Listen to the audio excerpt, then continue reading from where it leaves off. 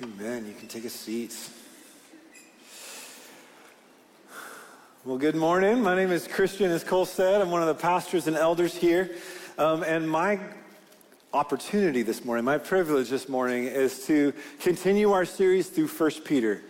I'm wrapping up kind of a 3-week mini-series within this book, focusing on this idea that Peter shows us of what it means to walk in Jesus' footsteps, to conduct ourselves honorably in the world around us, to commit ourselves to do good even when we are misunderstood.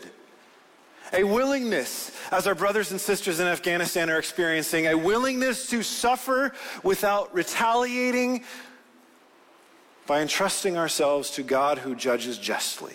Peter says this is what it means to embrace our exile. This is what it means to be God's servants in this world. This is a heavy calling. But as I said last week, this is the way. I mentioned last week that this lifestyle of following the example of Jesus, not everyone can see the beauty, the power, the victory of it. As Paul said in 2 Corinthians, to many people it smells like death. It just looks like defeat and dishonor and death. But to those who have eyes to see, who God gives eyes to see, following in the footsteps of Jesus, as hard as it may be, truly is the path to life, to victory, to transformation. I told you that's what we'd come back to this week. How is walking this way of life victorious? I want to show it to you in 3 ways this morning. There's kind of 3 main points. I would say this is one of those mornings, if you take notes on your phone or in a journal, please do. There's a lot on my heart. I don't know how we'll get to all of it or if we will. But my hope is just to kind of skip across a rock across the surface of the water and give you a big picture for how this example of Jesus is victorious. And again, 3 ways. Number 1, when we walk in the example of Jesus, this is how we confront evil in the world. Number 2, this is how we testify to the victory of Jesus in the world. And third, this is also how we testify to the reality of God's judgment, which is coming to this world. Again, every one of those points could be a standalone sermon. Heck, it could be a series of sermons. So we're just going to skip a rock across the surface, and my hope is that this gives us hopefully a big 3-dimensional picture of both what God has called us to do in this world, our responsibility to confront evil, and especially of Jesus' role to defeat evil. Keep that in mind. We confront it, but Jesus is the one who gains the victory. Does that make sense? Here's where I want to start. Look back where we started a couple weeks ago. Chapter 2, verse 13. 1 Peter chapter 2, verse 13. Here's where Peter goes. Remember, he says our goal is to act honorably in this world. What does it mean to act honorably? And where does he go first? Be subject to the human institutions, the governing authorities that God's put over us. That's the first step in what it means to act honorably in this world. But the point I want you to focus on is what he says there at the end of verse 14 about the role of these human authorities. According to verse 14, what is the main role that we should expect human rulers to play? What's that? Punish those who do evil. That's part of it. What's the other part of it? Commend or praise those who do good. That's the role of human leaders, government authorities. To punish evil and to praise good. Positive and negative reinforcement. Paul says pretty much the same thing in Romans chapter 13. I bring that up not to start a debate about what roles of the government are legitimate or illegitimate or anything like that. Y'all can fight about that on your own. My purpose to you, though, is to say, according to the New Testament, as we as followers of Jesus look to the governing authorities over us, these are the 2 things we look to them to do. But the reality is, because human institutions are run by humans who are flawed and limited and sinful just like us, oftentimes these human rulers get it backwards. Rather than punishing evil and rewarding good, they reward evil and punish good. And that is a huge problem, right? I mean, think about it in the life of Jesus. Think about the role that Pilate, the Roman procurator, played in the life of Jesus. Knew Jesus was sinless. Knew he had done nothing deserving of death. And yet he used his power to authorize Jesus' execution to appease the mob. That is a misuse of justice. And when human authorities get that backwards, we do have a role to play in communicating and say, this is what God has put you in your positions to do. Can we show you how you've got it backward? Can we appeal to you? And I am grateful to live in a society where, at least to this point, our governing authorities have protected our right to speak truth to power in those ways. But again, as we saw a couple weeks ago, even as we speak honestly with our rulers, we do so honorably. As he says in verse 17, giving honor to everyone. The point I want to make from these two verses, though, as you keep going, if the role of government is to praise good and punish evil, whose role, whose responsibility is it to do good? Is it the government's responsibility? Look at the very next verse. For this is the will of God, that by doing good you should put to silence the ignorance of foolish people. Whose responsibility is it to do good in this world?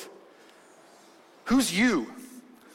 Us, followers of Jesus, those born again as God's children. In the same way that God appoints human rulers to punish evil and reward good, and ultimately he will hold them responsible and accountable for how they carry that out. In the same way, God has appointed us, his kingdom of priests, his holy nation, to do good in this world, and he will hold us accountable for how we do that too. It is our calling to do good in this world, not just to voice our opinions on what we think is good. Not just to cheer on others as they do good and say, man, I could never do what you do, but I'm so glad you do it. Not even just to vote for people that we hope will do good. We should vote for people that hopefully we think will use that position to do good. But remember, human institutions are not ultimately responsible to do good. That's our job. The calling of God on our lives is for you and I to get our hands dirty, to do actual good to actual people in the name of Jesus, and in direct response to the hurt and the suffering and the evil we see around us. This is the example that Jesus has set for us. Think about this in the life of Jesus. How did he confront evil by doing good in his day? Did you know that Jesus' day, first century Roman Empire, was as fraught with racial tension, ethnic discord as our day? On the one hand, you've got the Jewish people who feel that they're better than everyone else because they're God's chosen people. On the other hand, you have the Romans who think that they're better than everyone else because they've beaten everyone else. And in between that, you have all kinds of groups who are either trying to find a way to fit in and get in good with the people in power, or protect this isolated identity, this oppressed identity, and think we are this group that's been treated bad and we just need to hunker down and wait because one day we'll get our day. And how did Jesus come into that tense, ethnic, even racist society? He did good, cared for, healed, fed, welcomed all kinds of people. Jews, Gentiles, prostitutes, tax collectors, Roman military officers, Samaritans. He did good across the board and welcomed people. And here's the thing. He didn't just say, I'm for your group, or I'm for your group, or I'm for your group. He said, come follow me. Come be a part of what I'm doing. Whatever tensions and divisions and injustices that have been done, come find a new identity in me and in my kingdom that can overcome those old divisions. The way that Paul puts it in Ephesians 2, Jesus came to make a new human family, as it were, in himself, overcoming those old divisions. We saw last week the way that Jesus confronted the abuse of power that was going on in his world by modeling this idea of servant leadership. Even the Son of Man did not come to be served, but to serve. I was talking with my wife last week, and she was so impressed by the way that Jesus confronted the religious hypocrisy of his day by simply practicing what he preached. Isn't that refreshing? I was talking to Jen this week, and she was just saying, man, that hard road that Jesus has called us to walk with him, of sacrificial service for those around us, it's so hard. And yet I love the fact that Jesus has not called us to do anything that he hasn't already done for us. I can trust him because he does the very things he calls me to do. I can follow his example. What I want to do over these next couple of minutes is just share a few stories before we move on of how throughout our history, our family, God's people, have embraced this call to follow the example of Jesus, to confront evil in our world by doing good in Jesus' name. Now, granted, as you look through church history, there's a lot of terrible examples of what this looks like. There are a lot of people who have done atrocious things in the name of Jesus. But I would say here's the distinction. When people in the past have not just claimed the name of Jesus, but actually been willing to follow the example of Jesus, we have confronted evil in some really remarkable ways. Think about this one. In the early first century, while the church was still just a small, persecuted minority within the Roman Empire, they were able to confront what was a very commonplace evil of their day, what we would call infanticide. The common practice of discarding of unwanted babies on the side of the road outside the city to die by exposure. This was an atrocious practice. But what I want you to see is the way that our ancestors in the faith, they didn't just yell for the government to do something about it. They saw those babies lying there on the side of the road, and they said, we'll take them. We'll take them home, we'll clean them up, we'll feed them, we'll care for them, we'll raise them, we'll even adopt them into our families because we're so good and we like doing good things. No, because we look at that baby through the eyes of Scripture and we say, that's the image of God wallowing on the side of the road.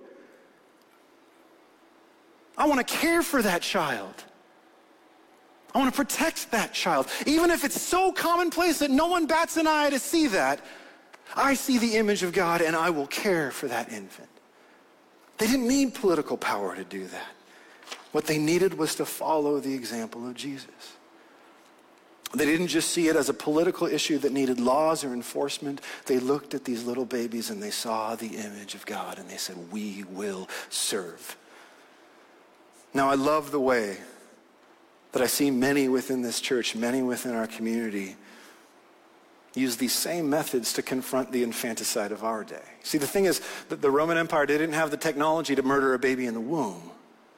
So they would just wait till it was born and leave it out.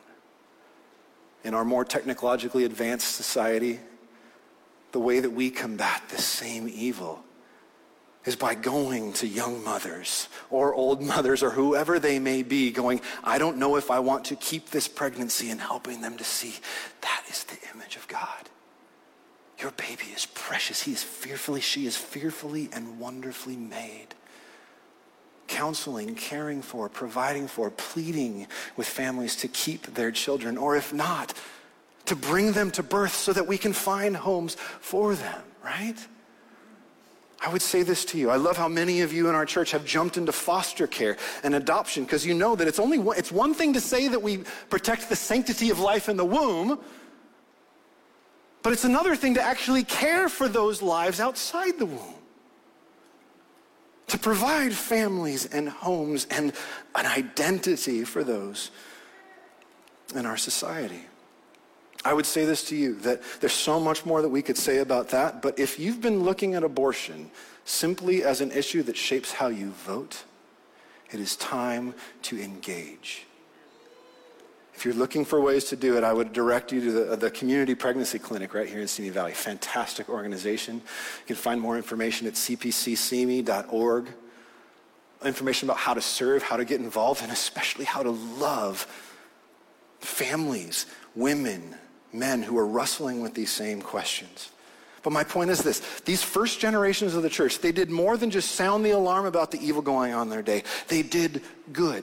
They jumped in, and by the 3rd century, even through intense persecution, Christians were able to turn the tide of Roman opinion about them by their willingness to suffer for doing good. By the 3rd century, they went from being a persecuted minority to a respected majority to the official religion of the Roman Empire in the days of Constantine. Now that brought a whole bunch of other problems. Once Christians got political power, we've had problems with it ever since. But again, my point is just to say, do you see the impact of being willing to sacrificially serve those around us? Let me give you a couple other examples. Have you ever looked into the history of the abolition movements, the abolition of slavery movements, not both in this country and in the United Kingdom? It's a remarkable story.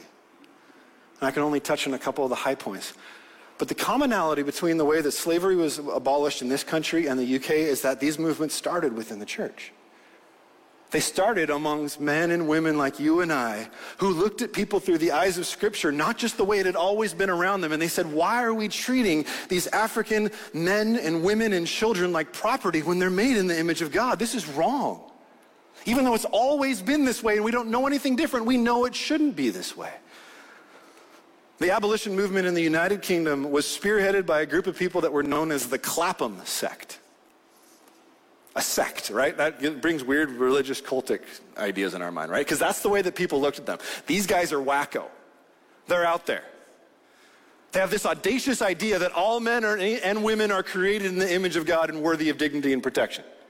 Right crazy. It's a collection of pastors and speakers and other men and women, even freed slaves, who they took it upon themselves to canvass the country and expose the realities of the harsh treatment of slaves in the slave trade.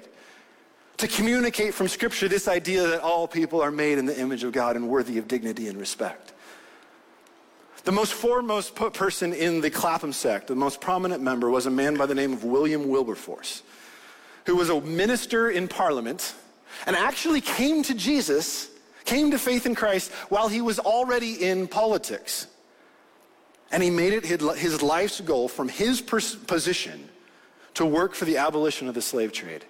And so every year for 18 years, from 1789 until 1807, William Wilberforce would bring a bill before Parliament for the abolition of the slave trade. Early on, it was defeated by a landslide over and over and over again. But by the time in 1807 that it passed by an overwhelming majority.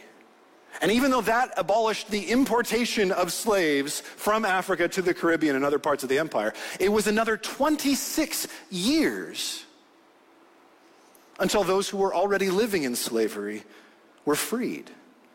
In 1833, slavery itself, not just the trade, was abolished throughout the British Empire. And just a couple months later, William Wilberforce died. He gave his life to that effort. Several years back, they made a great movie about it. It's called Amazing Grace. I'd highly recommend it to you. But I share that story to you to illustrate the way that the abolition movement in the UK was spearheaded by Christians who worked hard for years to act honorably toward those who were enslaved, to expose the dishonor and evil of slavery. They worked within the political system to change laws, but they understood that it was even more important and effective to change minds. So they patiently persevered for decades to slowly turn the tide of public opinion, which made it possible to change laws. Does that make sense? Now compare that to the abolition movement in the United States. In the same way, as I said, it was spearheaded by Christians. The interesting part was that the strongest opponents to the abolition movement were also Christians in the South who sought to protect and hold on to this institution of slavery.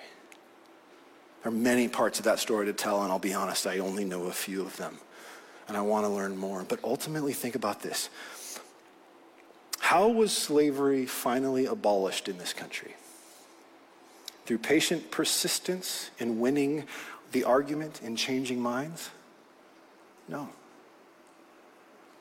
It was finally accomplished through civil war and thousands of deaths, by force, by war, by bloodshed. And I would say to you that left so much room for bitterness and resentment and discrimination to fester and grow, and we still deal with the effects of it to this day. In the 1950s and 60s, within the lifetime of some of you here, the civil rights movement was kind of spearheaded in this country, again, to deal with many of the same problems and evils that continued to fester even a century after the abolition of slavery in this country. And again, it began with the church. It began with Christians, men and women, black men and women, and some white men and women too, who sought to follow the example of Jesus. Honorable conduct, sacrificial service, a willingness to suffer without retaliating, submissiveness to the government, and simply asking the government to uphold their own laws and grant African Americans the very rights that legally were theirs. This week I came across the excerpt of a sermon from Dr. Martin Luther King Jr. that he gave in 1956. And I'm going to share it with you. It's a couple paragraphs long. But I'm sharing it with you because I was impacted by how much it echoes everything we've seen in 1 Peter so far. And even the way that I would say he speaks prophetically to the ways that more modern social justice initiatives have rejected the sacrificial service example of Jesus in favor of the more common tools of violence and power and coercion, and have therefore failed to accomplish much true justice. Take a listen to this. Here's what he says. Always be sure you struggle with Christian methods and Christian weapons. Never succumb to the temptation to become bitter. As you press on for justice, be sure to move with dignity and discipline, using only the weapons of love. Let no man pull you so low as to hate him. Always avoid violence. If you succumb to the temptation of using violence in your struggle, unborn generations will be the recipients of a long and desolate night of bitterness, and your chief legacy to the future will be an endless reign of meaningless chaos. Whew. He continues, in your struggle for justice, let your oppressor know that you're not attempting to defeat or humiliate him. Or even to pay him back for the injustices that he has heaped upon you. Let him know that you are merely seeking justice for him as well as yourself. Let him know that the festering sore of segregation debilitates the white man as well as the Negro. With this attitude, you will be able to keep your struggle on high Christian standards. One more for you. Honesty impels me to admit that such a stand to admit to such a stand will require willingness to suffer and sacrifice. So don't despair if you are condemned and persecuted for righteousness' sake. Whenever you take a stand for truth and justice, you are liable to scorn. Often you will be called an impractical idealist or a dangerous radical. Sometimes it might mean going to jail. And listen to this. If such is the case, you must honorably grace the jail with your presence. Wow. It might even mean physical death, but if physical death is the price that some must pay to free their children from a permanent life of psychological death, then nothing could be more Christian. Powerful words, aren't they? But they were so much more than words. They were the words of a man who understood what it meant to walk in the footsteps of Jesus. Who understood that this is the most powerful way to confront evil and injustice in our world. But let me ask you in our last few minutes together, why? Why is this the most powerful way to confront evil and injustice in our world? Yes, it's the example that Jesus has set for us. It's the way that he confronted injustice, but I would say to you, it's even more. It's not just the way that Jesus confronted evil, it's the way that Jesus was victorious over evil. It's how he won through an act of sacrificial love. Let me show you what I mean. This is incredible. Watch this. 1 Peter chapter 3. Maybe you were wondering when we go back to 1 Peter. It's now. 1 Peter chapter 3, verse 17. Again, he tells us, it is better to suffer for doing good, if that should be God's will, than for doing evil. For Christ also suffered once for sins, the righteous for the unrighteous, that he might bring us to God. Amen. being put to death in the flesh, but made alive in the Spirit, in which he went and proclaimed to the spirits in prison, because they formerly did not obey, when God's patience waited in the days of Noah while the ark was being prepared. Okay, where did we just go, Peter? I get the first part. The example of Jesus, him being the righteous one, suffering for us, bringing us to God, dying and being raised to life again. But how does Noah fit into all this? What is this prison and who are these spirits? This is, and I may be making a mistake for bringing this in this far into my message. This is notoriously one of the most difficult passages in the entire New Testament to interpret. Martin Luther in his commentary, not Martin Luther King Jr., but Martin Luther said, this is a very difficult passage and I don't know what it means. There are at least 30 different interpretations of what's going on here. If you grew up in a church where maybe you memorized the Apostles' Creed, you're familiar with one of them. That phrase in the Apostles' Creed that talks about how Jesus descended into hell after his death kind of comes from trying to understand what Peter's doing here. What does this mean that Jesus went to proclaim to spirits in prison? Let me briefly unpack for you what I think is the most solid way to interpret this in light of the rest of Scripture. What Peter is talking about here is something that took place not between Jesus' death and resurrection, but after his resurrection, after his ascension, when he was already taken up into the cloud, into the heavenly places. And he goes to proclaim not to the spirits of dead humans, to maybe give them a second chance, which is another common interpretation. He goes to proclaim to spiritual beings, evil spiritual beings created by Jesus but rebelled against Jesus and somehow a part of leading humans astray in the days of Noah. I can't put it all together, but this is the best understanding. He goes to speak to these evil spirits in this spiritual prison with a proclamation not of repentance but of victory. He goes to these evil spirits who rebelled against him, made by him, and he says, I won. I won the victory. You did your worst to me, and I won. It's as though after Jesus' death and resurrection, purchasing our salvation, conquering Satan, sin, and death, before Jesus sits down at the right hand of the Father, it's like God takes him on a victory lap through the whole spiritual realm, saying, I won, I did it, I conquered violence through an act of sacrificial love, I beat death through death by rising again, and now I am King of Kings and Lord of Lords. Right? I think that's what's going on here based upon what Peter says a couple verses later in verse 22.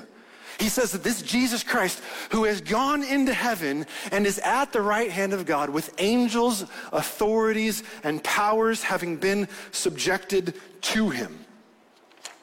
This idea that through this simple act of one man not retaliating but being willing to suffer, because that one man was not just a man, he is God-man. That one act of sacrificial love and victory over death was the decisive victory over evil, both in the spiritual realm and the physical realm. That's who this Jesus is. That's why when we follow in his example, though it looks like death to some, it truly is the path to life, to victory. This idea that Jesus, through his death and resurrection, conquered the forces of evil and now sits enthroned. We see it throughout the New Testament. Ephesians 1, Colossians 1 and 2, Philippians chapter 2, Hebrews 1 and 2. Again, if you're taking notes, jot those down. It's amazing to see. This is one that we as Christians in America, often in the evangelical circles, we definitely emphasize what Jesus did to pay for our sins so that we might be forgiven. We need to focus in on the victory of Jesus that he accomplished. It's incredible. Here's why it's so important. Look at what Jesus himself said in John chapter 12, before his crucifixion. He knows he's heading to the cross, and he knows 100% what he will accomplish through that cross. He says, now is the judgment of this world. Now will the ruler of this world, Satan, be cast out. And when I am lifted up from the earth, I will draw all people to myself. And he said this to show by what kind of death he would die. Through my crucifixion, my resurrection, the exaltation that will come after it, I will defeat Satan. I will draw all people to myself, and I will judge the world.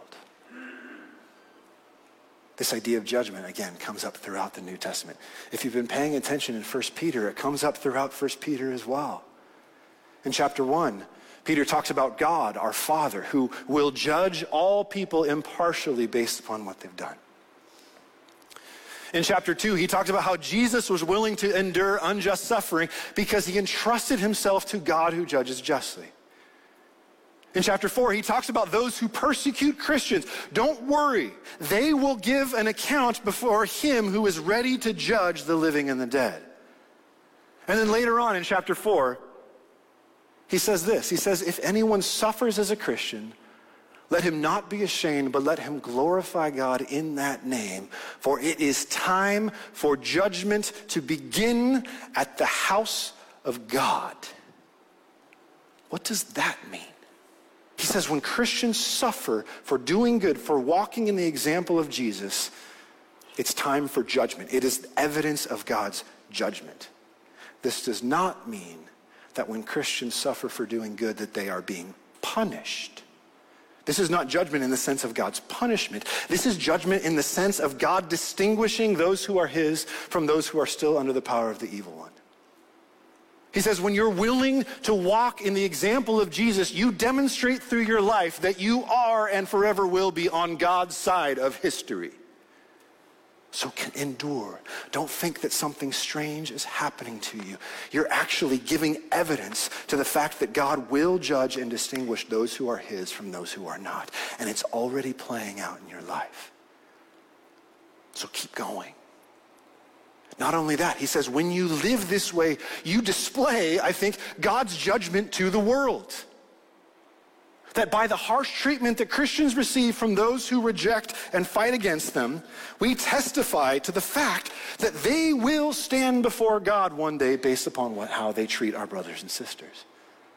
So not only should this idea of Jesus' judgment inspire us to endure, it should also motivate us to compassion, even for those who are persecuting us. Think of the example of Jesus. What did he say as the soldiers nailed his hands and feet to the cross? Father, forgive them. They don't know what they're doing. But this will stand against them one day. Their eyes are blind to the errors of their ways. And unless God opens their eyes, all of the mistreatment that our brothers and sisters around the world that we may suffer will stand against our accusers on the day of judgment. All the more reason to embrace, even in the midst of struggle and suffering, our call to be God's ambassadors, to be those who come and say, you will stand before this Jesus one day. Don't wait to come before him as judge. Come to him today as Savior, as King, as your example for life. Why, again, the central question today, why is following in the footsteps of Jesus the most powerful way to confront evil in this world? Because this is how Jesus won the victory over evil. This is why he is now enthroned at the right hand of God, ruling over all. And he will return one day to judge.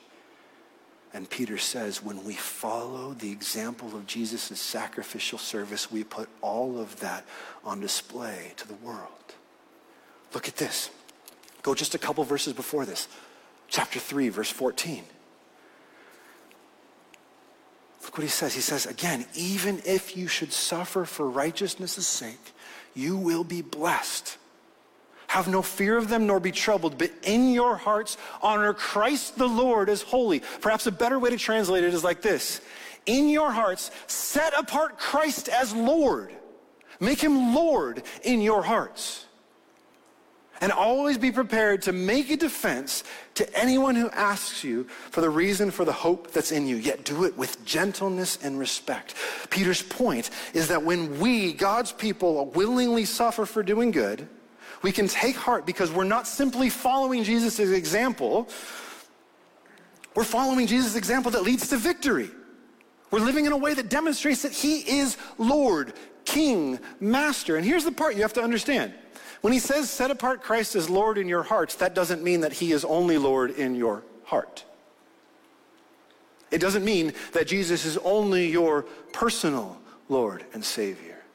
What we declare through our lives by our willingness to follow in the example of Jesus is that he is Lord over all.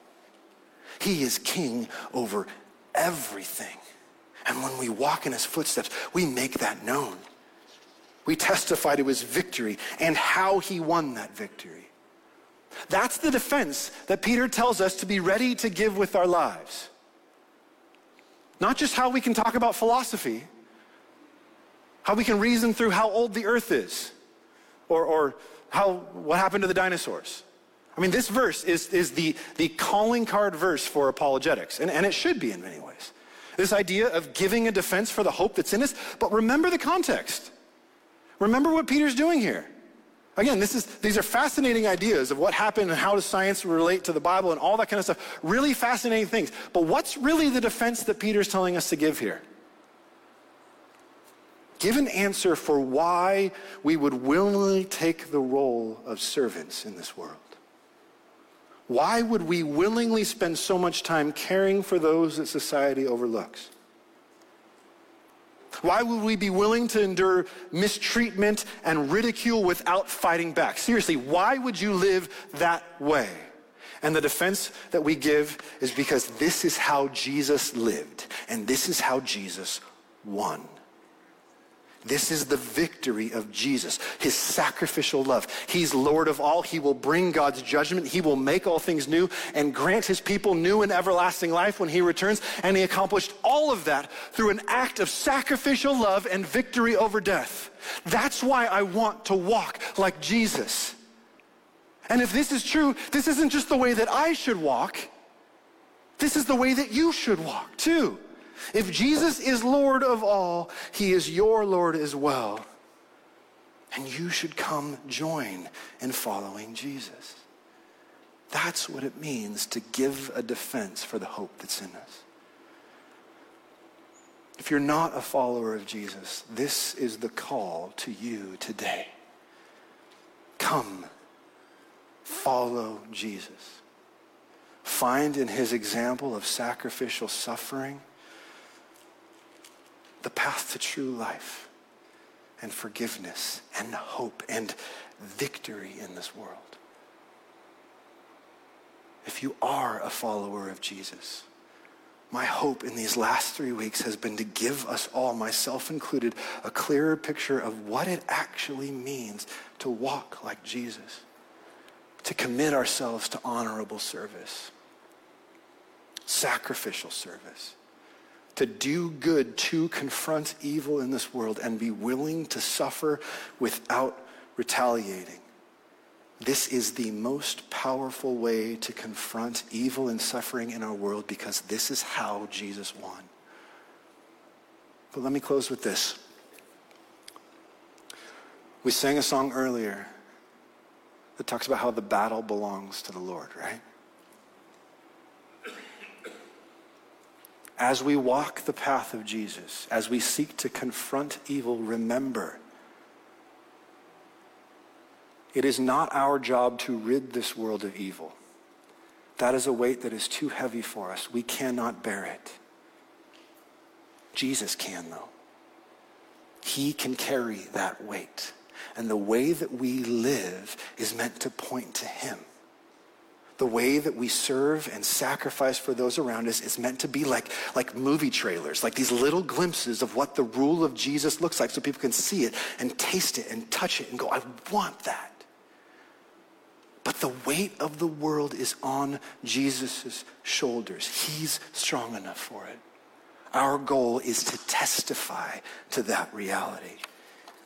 And in that way, not only do we point to Jesus' victory, we actually get to share in it. We get to participate in it. Here's the last thing I'll show you as I invite the band back up. Sometimes in the midst of a heavy passage, heavy section like this, it's so helpful for us. You ever done that with a book? Maybe you're reading a book and it got really scary or intense, so you flip to the end just to see how it ends to reassure yourself, right? That's what I was doing this week. I found this in Revelation chapter 12. In Revelation 12, John sees this grand vision of history as this battle between Satan and his forces and Michael, the archangel, and his forces. And the forces of God defeat Satan, they cast him down to the earth, and then this is what John sees or hears in that scene. He says, "Now the salvation and the power and the kingdom of our God and the authority of his Christ have come.